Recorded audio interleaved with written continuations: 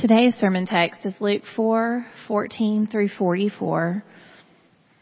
It can be found in the Bible in the rack in front of you on page 859.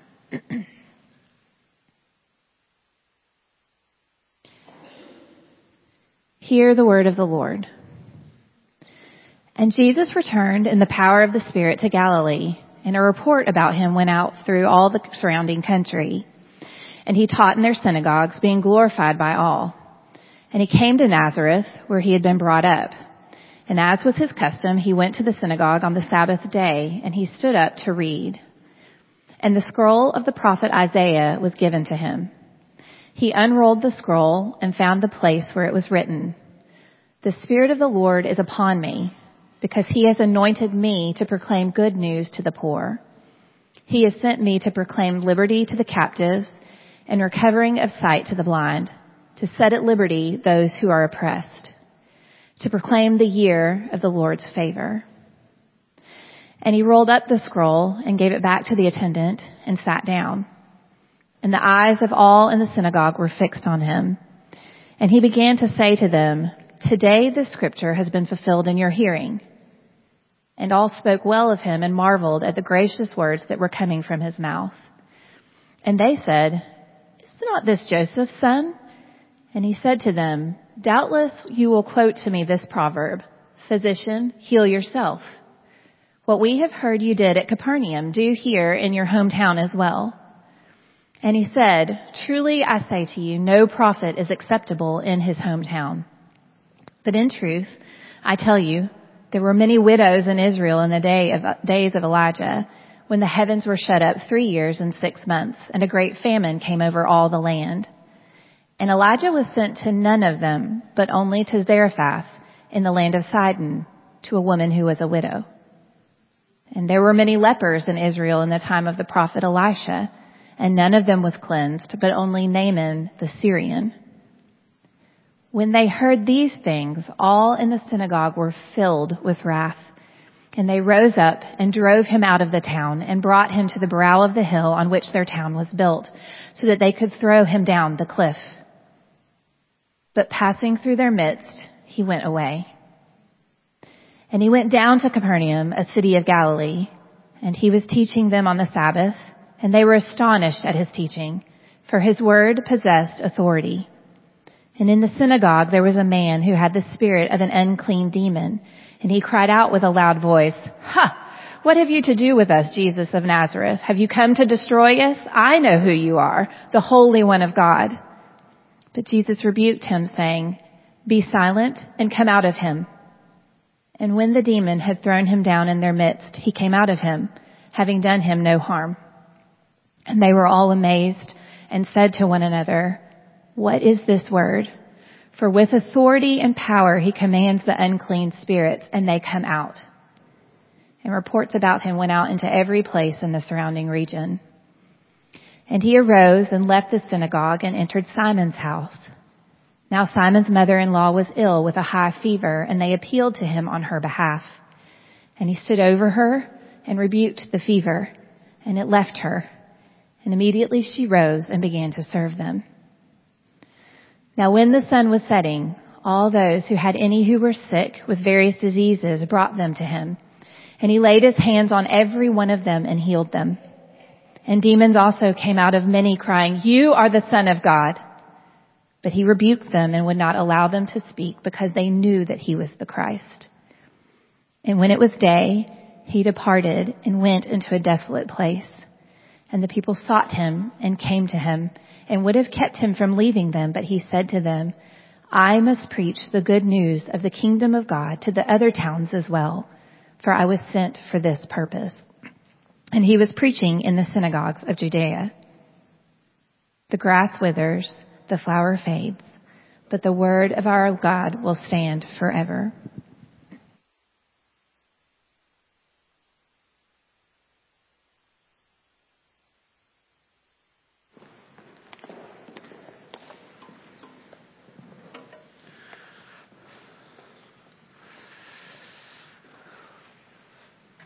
Let me pray for us as we look now at these stories in Luke chapter 4. Let's pray.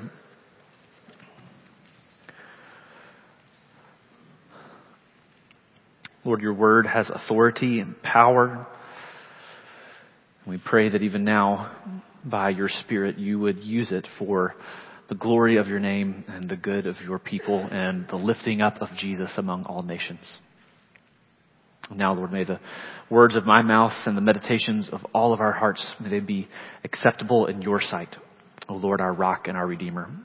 We pray this in the name of Jesus. Amen.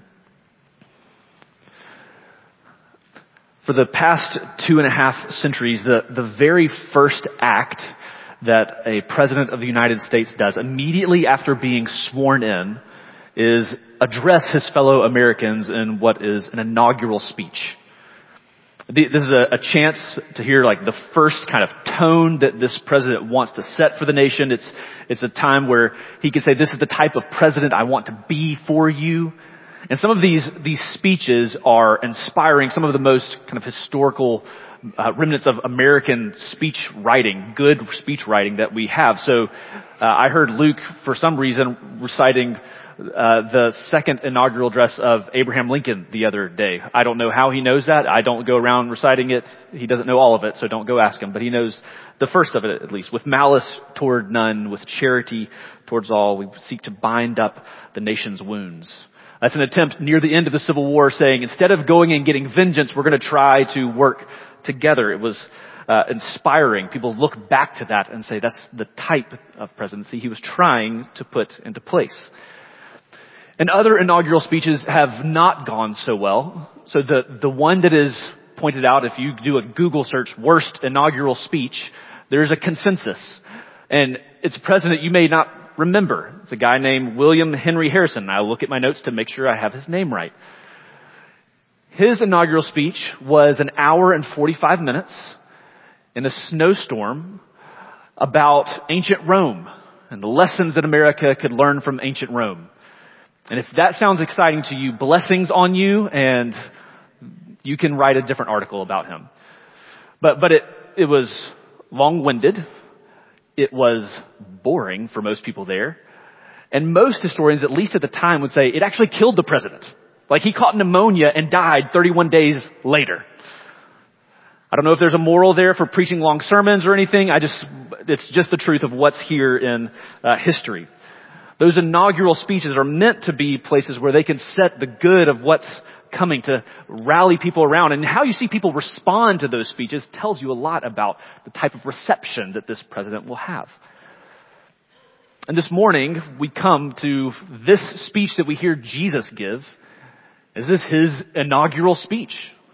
He's already said some words, but this is really the beginning of his ministry. And we can ask ourselves, what kind of ministry should we expect throughout this book of Luke? What kind of ministry should we expect from Jesus? And very importantly for us, how are people going to react to that? When people hear what he has come to do, see what he is doing, what will they do in response? And what will we do in response? So the last time we were in Luke a few weeks ago, we looked at the end of chapter 3. The beginning of chapter 4, we saw the baptism of Jesus, his genealogy, and the temptation. These are all events leading to showing that he is the Son of God. It's like basic training. It's showing to those around them, this is my beloved Son. Perfect, obedient, ready to stand in the place of sinners.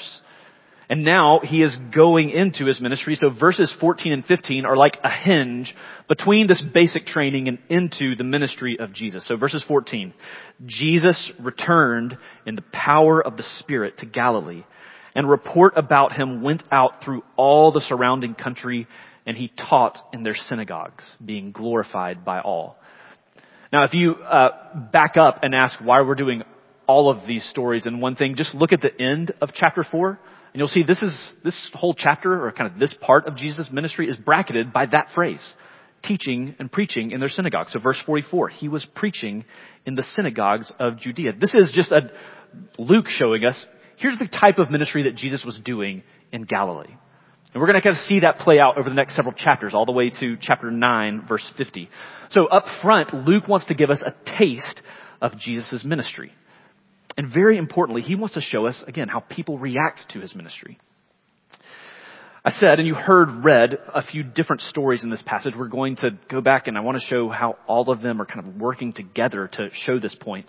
We will, though, spend most of our time on this first story, verses 16 through 30. And the reason for that is because I think Luke is actually setting this forward as an introduction for Jesus' ministry throughout the entire gospel. And I would say even into his sequel in the book of Acts, that you're going to see a pattern come forward in this story that you can go read the rest of this gospel and you'll see it play out over and over and over again. So think about this like putting together a photo album. Okay, so we don't photo albums for you small children or places where you put actual pictures in a book so that you can flip through and see when things happened. But Laura and I have a photo album of our wedding day, and on the cover of the album is a picture of us. I should have checked, doing either walking down the aisle or at our reception looking lovingly in each other's eyes. It's like a picture that captures the day as a whole. That wasn't the first thing that happened on our wedding day, right? We didn't wake up and immediately do that, but that picture's on the front because it shows kind of the importance of the day. Once you kind of turn in the pages, you get the chronology of what happened throughout the day. And that's really what Luke is doing here. He's taking this story and putting it up front as this is the introduction to what his ministry looks like. And just so you know that, I'm not making that up. Look back in your Bible. Look at chapter 4, verse 23. Jesus is talking to his hometown in Nazareth. And he says, you will doubtless say, do the kinds of miraculous works that you did in Capernaum. But this is the first story we see of Jesus here, right? Has he been to Capernaum?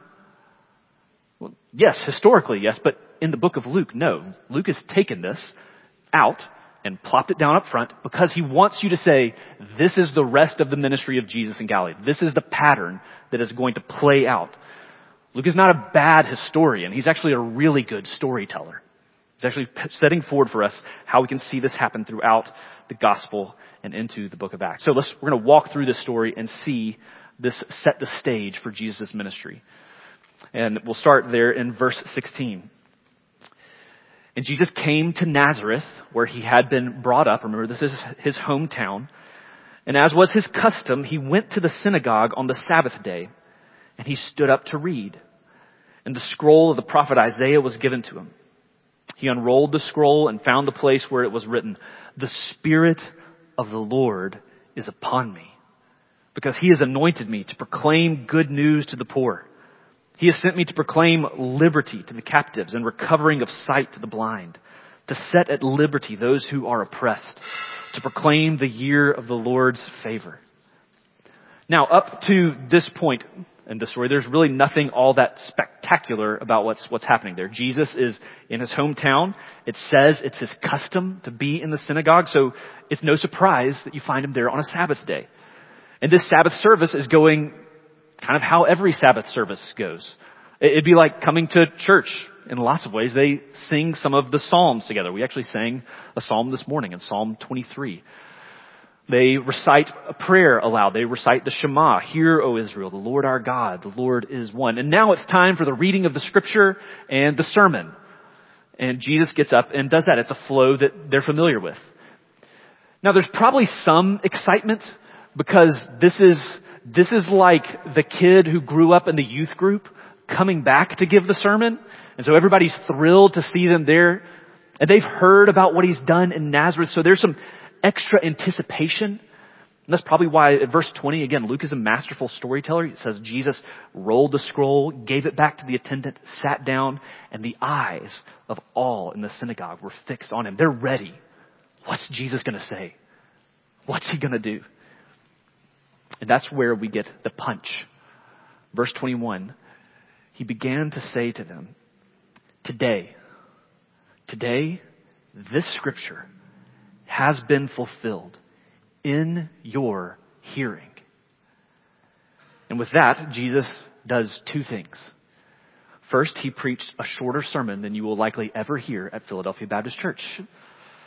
But second, and most importantly, he claims that this scripture is pointing to him. He's making a claim that no other preacher could have made or ever will be able to make.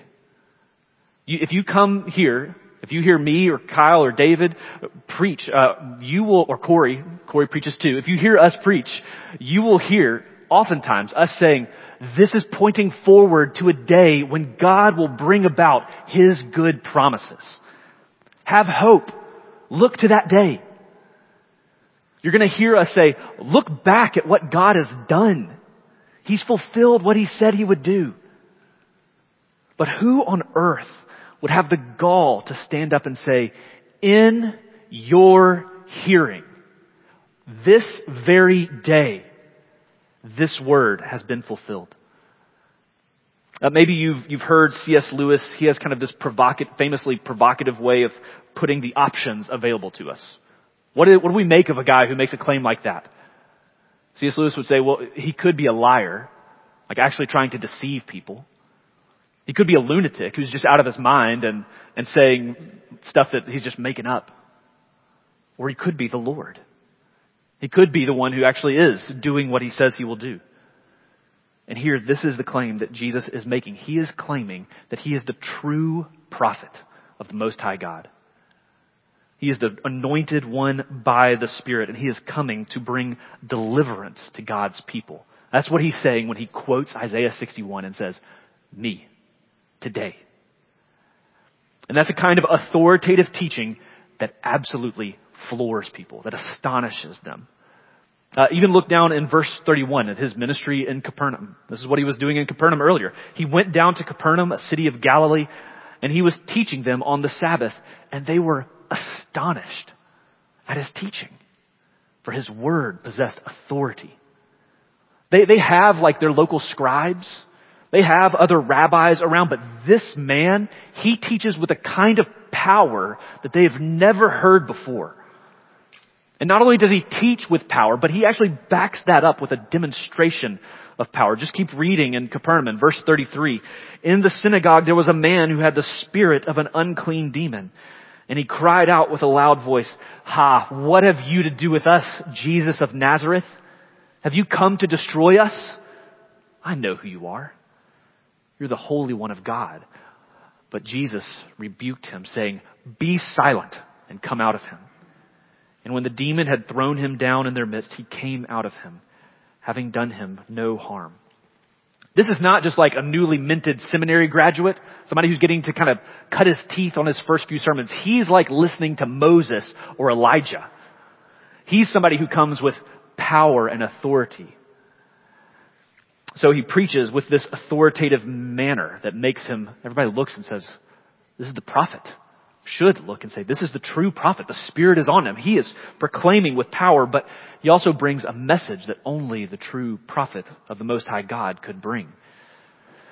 If you look in your Bible at verse 18, you can see where he gets the scroll of Isaiah. And there should be a little footnote pointing down to where he finds this part of Isaiah. It's from Isaiah 61, which we read earlier in our service. If you can, keep a finger in Luke 4 and turn over to Isaiah 61. I just want to show why this is so powerful, what Jesus is saying. And remember just kind of the context of what's happening in Isaiah. This is what we've seen so much of in the Old Testament core training class. The book of Isaiah is pointing out, it's the prophet Isaiah looking at the people and saying, your sin and idolatry has risen to such a level. It is so odious. You have turned against me, and I am sending you away into exile. That's like the first 39 chapters of Isaiah in a sentence. Your sin is leading to exile. It's coming for you.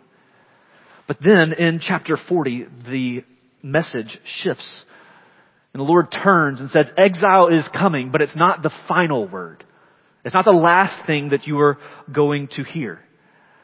And that's why Isaiah 61 is so thrilling, because God's promised salvation, the comfort that they say is coming, starts to leave some of this cloudy hope for good things to come, and it starts to take on concrete kind of dimensions. It starts to look like real, true hope. And this is how a lot of Bible verses work. This, I think, works for us. So if I say something like, "For God so loved the world," you would say that keep going.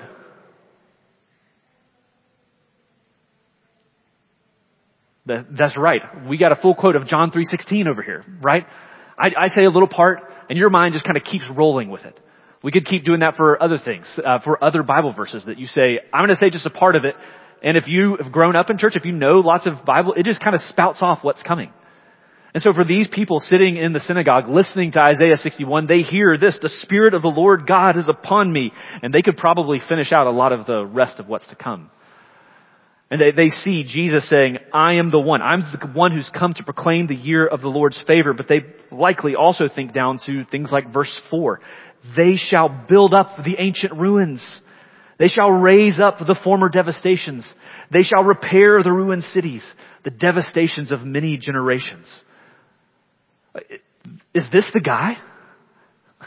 Is this the guy who's going to take us from Roman captivity? And from living in borrowed houses, from not having a land, is he going to make us a people? To build up all this ruin? And then you skip down even to like verse 9 where we see it's not just Israel has to look forward to this. Verse 9 says, their offspring shall be known among the nations and their descendants in the midst of the peoples. All who see them shall acknowledge them, that they are an offspring the Lord has blessed. In verse 11, as the earth brings forth its sprouts and as a garden causes what is sown in it to sprout up, so the Lord God will cause righteousness and praise to sprout up before all the nations. In saying Isaiah 61, Jesus is saying, here, I am bringing redemption for God's people and it is coming out to all the world. Jesus' first sermon is, I'm that guy. I am the Spirit anointed prophet. Today, this is fulfilled in your hearing. And how do the people then respond to this message? Well, turn back to Luke 4 and look at the first part of verse 22. They hear this message and all spoke well of him and marveled at the gracious words that were coming from his mouth. They look at one another and they admire. They admire so much of what Jesus says. That homegrown preacher boy has really gracious words.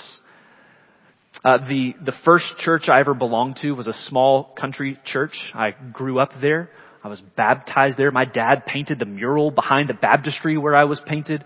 I had Sunday school teachers for 11 years straight who went through me in Sunday school there. And when I came back to Birmingham from Chicago and I finished my seminary education, I was privileged and I got to preach there. It was a joy. And there was a woman who, this is a country saying, and it was a country church, who had known me since I was knee high to a grasshopper, who came up to me after the sermon and said, Ryan, which is how you say my name in Leeds, Ryan, you did a good job. You've got a good preaching voice. And that's what we need. We need people with good preaching voices. And I love that lady, just so you know. I'm not making fun of her. I won't say her name. I don't think she would listen to this recording, but just in case. I love that lady. She meant that really well. But that's a little bit of what's happening here. Gracious words. Admiration. Good job. Jesus, you did good. Good talk.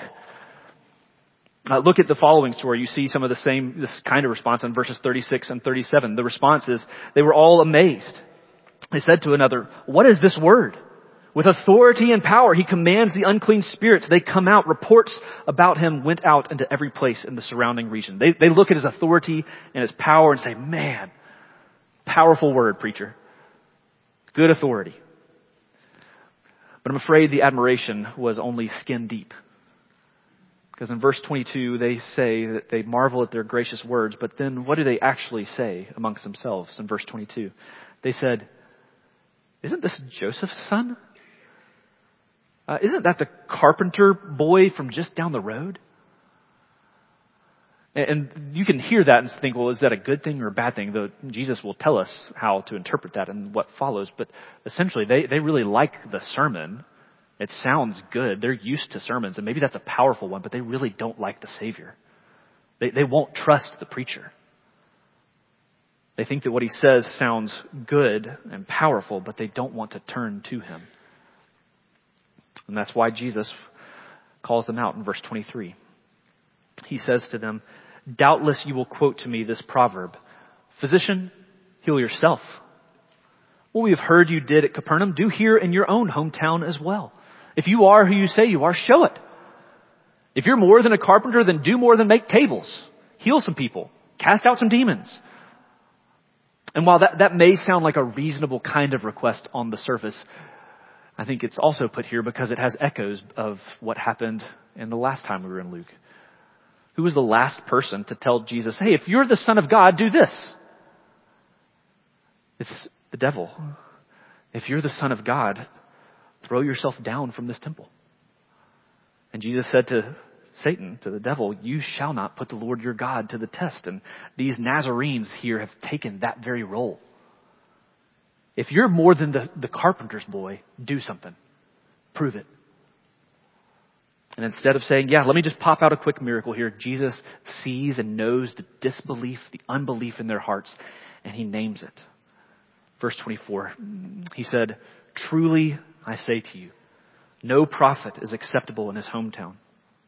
But in truth, I tell you, there were many widows in Israel in the days of Elijah, when the heavens were shut up 3 years and 6 months, and a great famine came over all the land, and Elijah was sent to none of them, but only to Zarephath in the land of Sidon, to a woman who was a widow.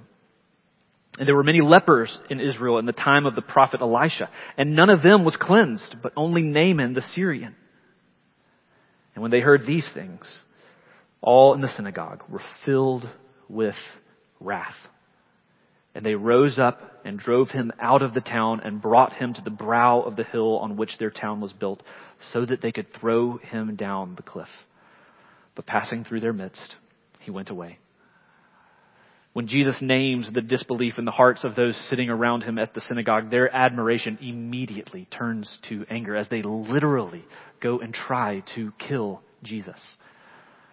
And this is part of the irony that we see happening in this story. What has Jesus told us about a true prophet? In verse 24, he says, no prophet is acceptable in his hometown. And Jesus shows again that he is the true prophet, rejected in his hometown. Those who are closest to him, those who should have seen him and received him best, they instead cast him out and reject him. And then Jesus tells us what rejected prophets do. That's part of what that story, those little stories of Elijah and Elisha did. Rejected prophets do what they did. They leave the place where we expect their ministry to succeed, and they go to those on the outside. So now look over to verse 38. Jesus has been doing this synagogue ministry at Capernaum, at Nazareth, and in verse 38, he arose and left the synagogue and entered Simon's house. Now Simon's mother-in-law was ill with a high fever, and they appealed to him on her behalf, and he stood over her and rebuked the fever, and it left her, and immediately she rose and began to serve them. Jesus is the true prophet. And he's followed in the footsteps of the rejected prophets, Elijah and Elisha. He came to the synagogue. Not just any synagogue, the synagogue that he grew up in. The place where they should have received him gladly. And he was cast out. So he walks out the doors of the synagogue and does the work of ministry to those who are on the outside. And for all the ways that people respond to Jesus in this story, we see several characters respond to Jesus. We finally get something that looks like discipleship, that looks like following Jesus and not just admiring Jesus. Right? The crowds in Nazareth, they really liked those gracious words. They marveled until he looked at them and said something hard and called out their disbelief, and then they hated him. In Capernaum, they love the authority. They rightly see he has authority and power. That's good to recognize it. But recognizing power and authority is not the same thing as belief, as trust. And oddly enough, maybe one of the more surprising things in this story is that there are some characters who know Jesus' identity really well and who get it spot on, but it is not the characters that you expect. Just look down at the story in verses 40 and 41. It echoes kind of what we read earlier in verse 33. When the sun was setting, all those who were sick with various diseases brought them to him, and he laid his hands on every one of them and healed them. And demons also came out of many, crying, "You are the Son of God." But he rebuked them and would not allow them to speak because they knew that he was the Christ. In all this story, who is it who confesses rightly Jesus' identity? It's the demons. They're clearly, though, not the disciples. There's more. Friends, this is so important. Kids, this is so important. There is more to following Jesus than knowing the right answer to who he is. No, the model of discipleship, the one who actually sees Jesus for who he is and who responds rightly, is Simon's mother-in-law. Right? She does not merely marvel. She doesn't just admire. She doesn't just say, "I know who you are." No, she rises and begins to serve. She is the true disciple in this chapter. And at the end of chapter 4, we see that this right here is Jesus' mission. He's not done making disciples. Right, verse 42, when it was day, he departed and went to a desolate place. And the people of Capernaum, they sought him and came to him, and they would have kept him from leaving them. It's nice to have somebody who casts out demons, who heals diseases in your midst. But verse 43, he said to them, I must preach the good news of the kingdom of God to the other towns as well. For I was sent for this purpose. And he was preaching in the synagogues of Judea. The regular synagogue attenders want him to stay, but Jesus says, I can't be detained. I have a mission, and my mission is not just working miracles. It's not just expelling demons. It's preaching the good news of the kingdom of God that has come. It has come, the reign of God has come in the person of Jesus. And he says, my mission is not just to stay here, but to go to say that in every place. God actually uses the expulsion of Jesus from the synagogue here to push him out into all the other places. And that's a story that will resonate throughout the rest of Luke and even into the book of Acts. So here, Jesus' inaugural speech and his ministry and the way people respond in this passage, this is a preview of coming attractions. And the question is left open here. Right? We've seen how people respond in this story. There's some who follow, who serve, who are disciples. There's some who outright reject. There's some who just say, I like that. That's kind of cool. I don't have to do much with it, but I enjoy the message. And throughout the rest of the book of Acts, we're going to see over and over. And we can just ask this question. If you're reading ahead, ask over and over, how is this story going to end? How is this person or this group going to respond to Jesus? And that's the question that is the main point, the main question from this passage that goes to you today as well. How will you respond? What will you do with Jesus, the true prophet? And I have two kind of applications, two ways of thinking about this that I want to think on a little bit further. And one is for almost all of us in this room. If you're an insider, this text should humble us. If you're an insider, this text should be a right caution. Something to bring us in humility. And by insider, that word, I mean people like us who are, like myself even, who are here Sunday after Sunday. We know the liturgy. We tolerate the preaching. We are familiar with Jesus. But knowing things about Jesus, even being familiar with him, is not discipleship. There are many people in churches across our nation and the world today who are there week in and week out. People who may check the box where we say they're part of us, evangelical, Christian, whatever you want to on a census, who are religious and who are family focused, who are morally upstanding, who come from generations of church-going folks.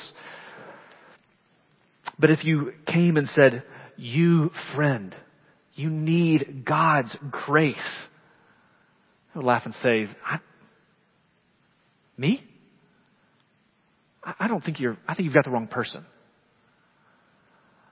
It's often the religious insiders, and this is true throughout the Gospels and even today. Often the religious insiders are those who need God's mercy and grace most, and who yet are often the least aware of their need. This is how commentator James Edwards puts it. The unsettling truth of this story is that the greatest danger to the way of God in this world is posed by those who are closest to it. Jesus is rejected not in Sodom and Gomorrah, but in Nazareth. He is betrayed not by the devil, but by one of the 12 whom he chose. He is crucified not in pagan Rome, but in the heart of Israel at Jerusalem. The rejection of Jesus repeats the rejection of God in the history of Israel, whose ultimate adversary was not Baal worship or foreign nations, but my own people who are bent on turning from me, declares the Lord. Whereas John 1:11 puts it, Jesus came to that which was his own, but his own did not receive him. Now, kids and youth, I know we're at the end of a sermon, and I want to give a brief encouragement, because I am really encouraged by the ways that you listen, by the way that you respond to questions, that I don't have any questions for you. But I love that you come and listen, but I want you to be especially aware of this. There are many of you who are growing up in homes that love the Lord and that want you to love the Lord.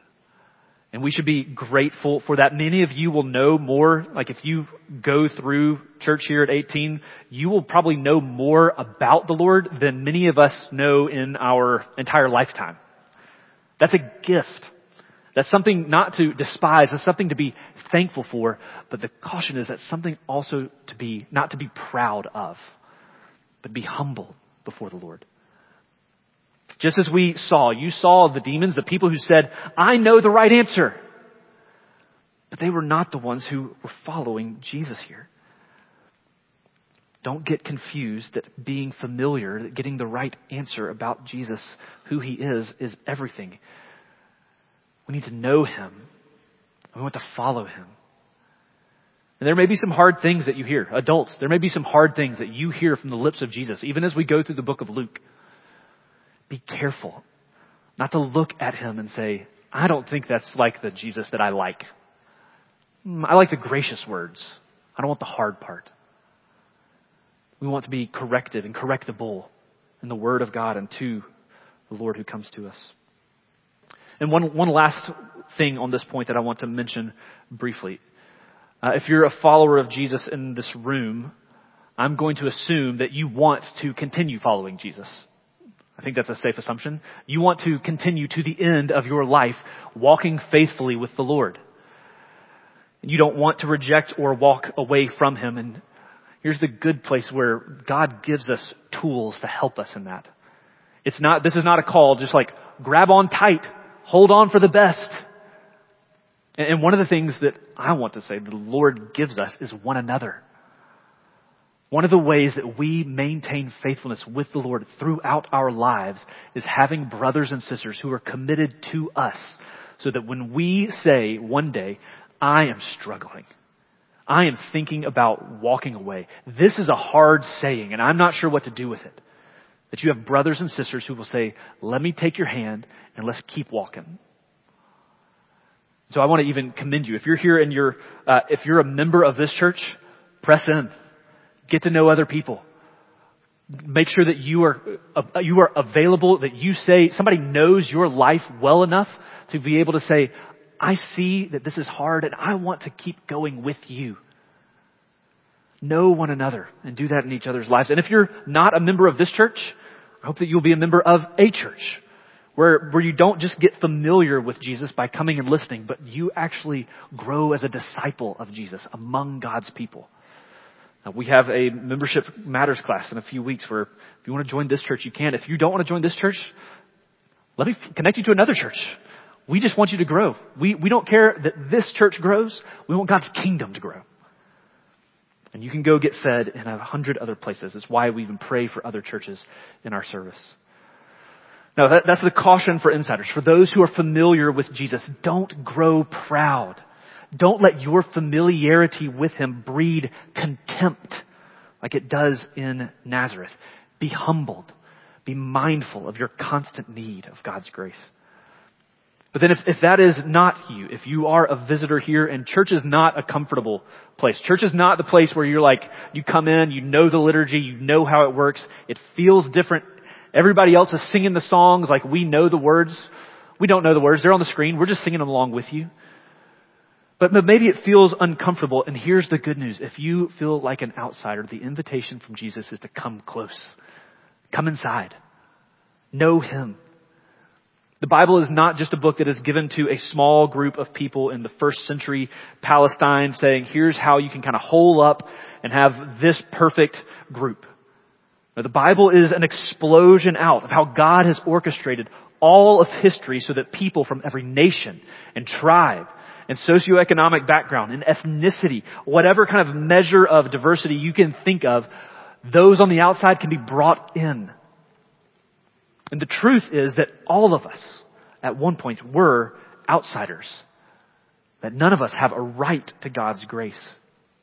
But that God in mercy, even through the rejection of Jesus, He went to those who are on outside. He went to you and to me to bring people in. So do you see why this story is put up front in Jesus' ministry? It is the banner over the rest of Luke and Acts. Jesus comes to His own people and they reject Him. And that rejection is actually so hostile that in Nazareth they seek to kill Him. And the book continues on, and you're going to see that pattern not just stay small, but actually grow so that ultimately He will be rejected to the point of death. They were unsuccessful of throwing Him down from the cliff in Nazareth. One day on a hill outside of Jerusalem, they will be successful. And Jesus will experience the ultimate rejection as a Roman governor is convinced to have Jesus crucified. But what is the pattern that we see that happens in rejected prophets? When they are rejected, they are not done. And they continue with their mission. And that's exactly what Jesus does again. 3 days after His ultimate rejection, He rises again and starts His ministry of going out. And what you see happen not just throughout the book of Luke, but as we go into the book of Acts, where you see the sequel, is you see this explode out from Jerusalem to Judea and Samaria and down to the very ends of the earth. To here. To Birmingham. To Cava Heights. And here we are. The true prophet, once rejected, has spread his good news throughout the ages, throughout the nations, all the way down to you. And so the question comes, what then will you? What will you do with this prophet? Will you reject him? Will you have him for your own? Let me pray for us. Lord, we pray that you would help us see and savor Jesus Christ, the true prophet, the one whose word has all authority and power, and the one who has authority to lay his life down for sinners and take it up again. And Lord, even as we go, would you propel your message out to those who right now feel like outsiders? And would you draw them to yourself? We pray this now in the name of Jesus. Amen.